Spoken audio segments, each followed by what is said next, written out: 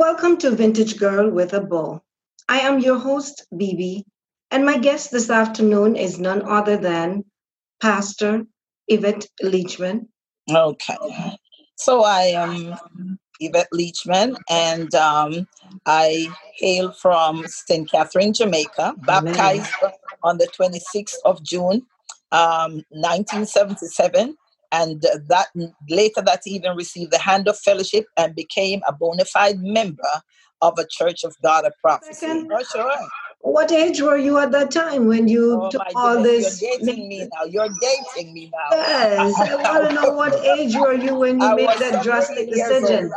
I was 17 years old. God bless, God Days. bless. My grandfather was a deacon, and they would classify them as preaching deacon or non-preaching deacons. Okay, Okay. and so when it came to the rites of baptism and Lord's Supper and so on, you would have the district overseer who would come in, um, or zone overseer who would come in and do those. So I became a part of the Church of God of Prophecy on that evening after the baptism. The first time I came to Jesus, I was actually at my grandparents'. I was Yes. 12 years old, and this preacher, Pastor Murray, he would come once every quarter or so, do Lord's Supper and all of these things. And so this time he came, and he was like a Jeremiah. I could see the man's face even today. Yes. When he would preach, he was so passionate. He would plead with sinners, and you would see the tears streaming down his face. Sister Bibi, Amen. where are those anymore? I want to find them again, Pastor. Where are those preachers? Where are those days when you labor for souls? I mean, We don't do that's that all that anymore. mattered. They Yes. did not care to be popular. They did not care to be politically correct. They did not care about any of those things. All they saw was souls. All Souls they for saw Christ. Yes. were those souls that were lost, and they would plead with them earnestly. They would plead with them Amen. gently. They would spend Hours. minutes on end. Yes, if it took hours to Begging plead them to with come to Him. sinners. Oh my God, bring Bless the back name of Jesus. Bring those that spirit that causes us to see the worth of one soul delivered. Amen. So, Amen. Amen. Thank you. hallelujah. It's Thank like you, even in Jesus. these days, Sister Bibi, it's like altar call is Outdated. almost It's not. non-existent. Nobody calls an altar call anymore, and Why that's do you preach? that Why do is you where preach if I you don't wondered. expect a response? Yes, we want to hear what you have done. You have preached. Where is the fruit of your labor? Woo! Someone could be seated right there and just want to hear an altar call so they could move forward, but they don't do it anymore. Absolutely. And because none was called, that person walk away and their soul is still lost. Amen. Amen. Exactly. So anyway, I tell you that man.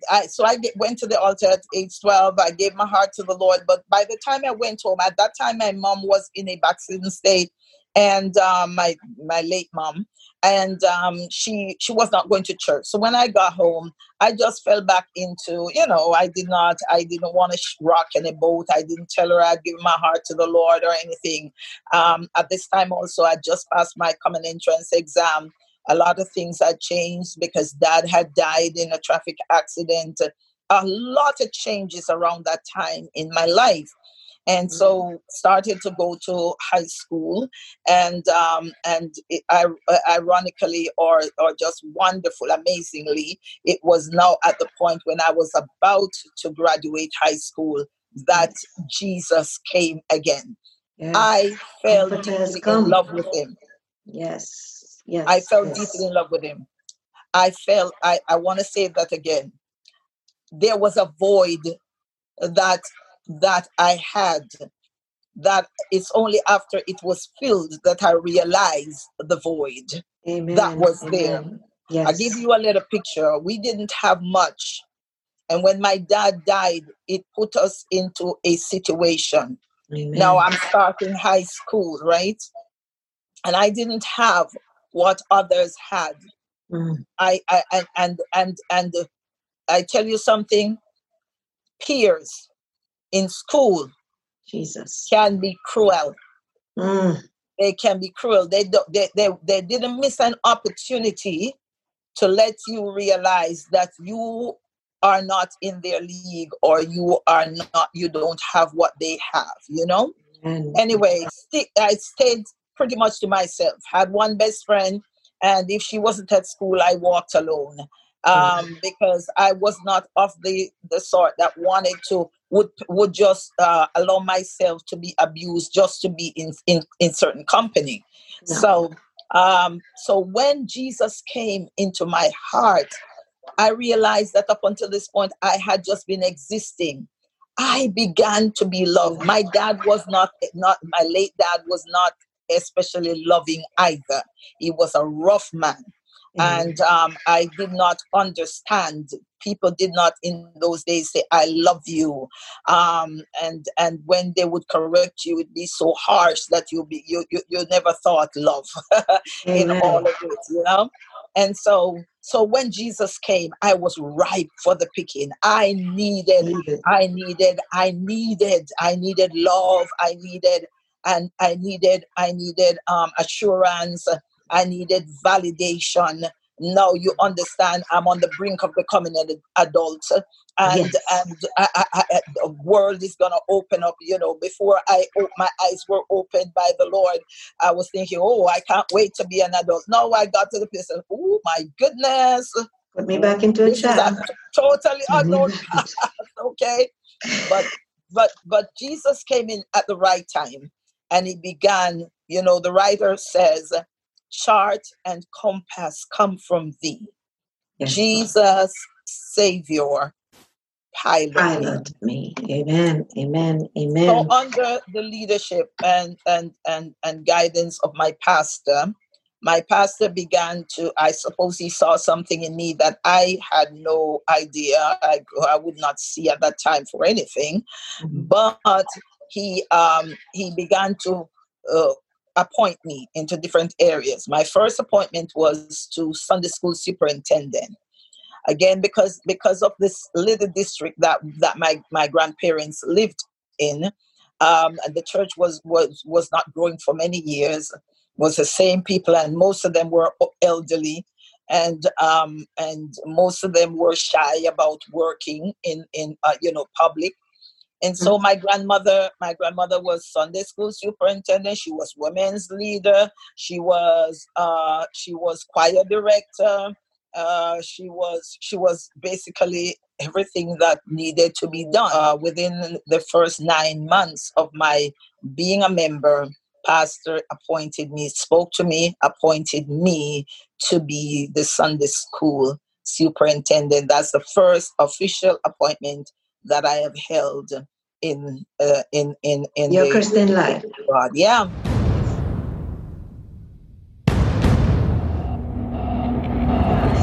You know, in Yes. those days, life was such a beauty.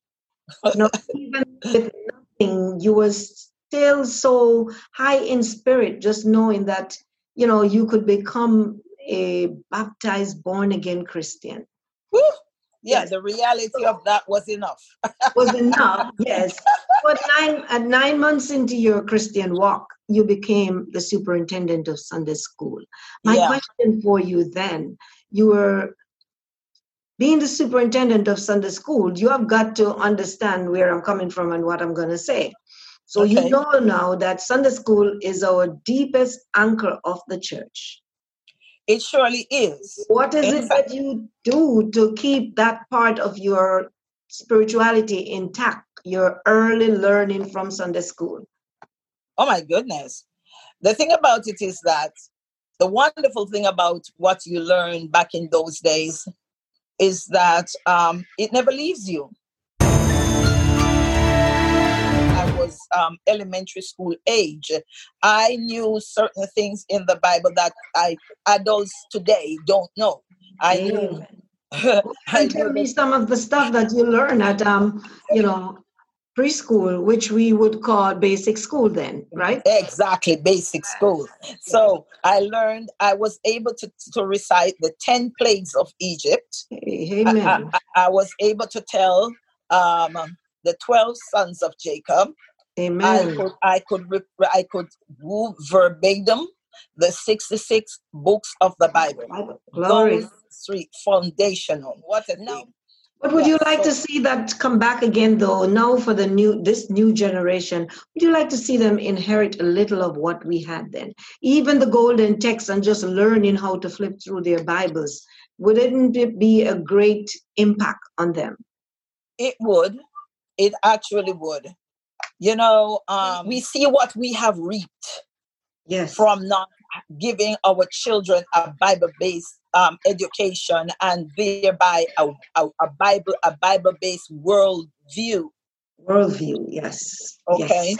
Our children, I really feel sorry for them, for this generation.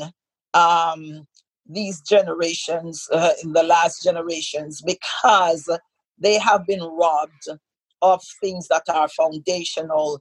And there are things, you know, we used to say that the little poem, labor for learning before you grow old. Before you go old, yes. And gold. Silver and gold will vanish away, but a good education never decay. Amen. Right? Amen. And so when we look at this, we see the foundational things that they have been robbed. I say they have been robbed. Yes. And I really pity them because of it. And I pray much for this generation. And bring someone with you. Come to Sunday school. Come to Sunday school every Sunday morning. Come to Sunday school. Bring someone with you. Bring an offering too. Every Sunday morning, come to Sunday school. Amen. Praise God. That was a song to remind us of the different things that we could possibly get rewarded for my life, because like I said, I fell so in love with Jesus. I could not have enough of him. So I started my walk with the Lord just praying. I prayed a lot. I fasted a lot. The church did not have to call a fast. In fact, when I got my first job, I was working at a hospital, and they had a little room that was shut up. It was behind the cafeteria. And I found out it was empty, and it got to the place where I began to seek a place to be quiet during my lunchtime. And I started, my supervisor was a Christian from the New Testament, Church of God. And when I saw this place, I asked about it, and I was given permission to use that place.